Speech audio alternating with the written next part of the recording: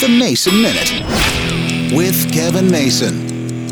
I noticed something alarming this year for Halloween. I'm sure it's been this way for a few years, but of course, I haven't paid attention. Our office staffers give us cute little treat bags for Halloween. It's nice, it's enjoyable, and I'm not complaining. Well, in a way, I am complaining, though, because the first thing I noticed, the fun-size candy bars, the fun-size Snickers, the fun-size Reese's, they're smaller than what they used to be. They were always small to begin with, but now, of course, they're much, much smaller. In fact, there used to be the little square Snickers size, and the fun size was a little bit rectangular. I guess now the fun size is in between those two shapes. I don't know how big they are. And the one thing I've said before, and I know I've talked about this before, is they don't get the ratio exactly the same. The small now fun-sized Reese's doesn't taste the same as a bigger Reese's peanut butter cup because the chocolate to peanut butter ratio isn't the same. It's off just a little bit. I know I'm complaining. I know there's nothing I can do about it. Prices go up, and in order to keep the prices down, that means packaging and sizes shrink. I'm not happy about it, but of course that just means I have to eat twice as much. So much for my waistline.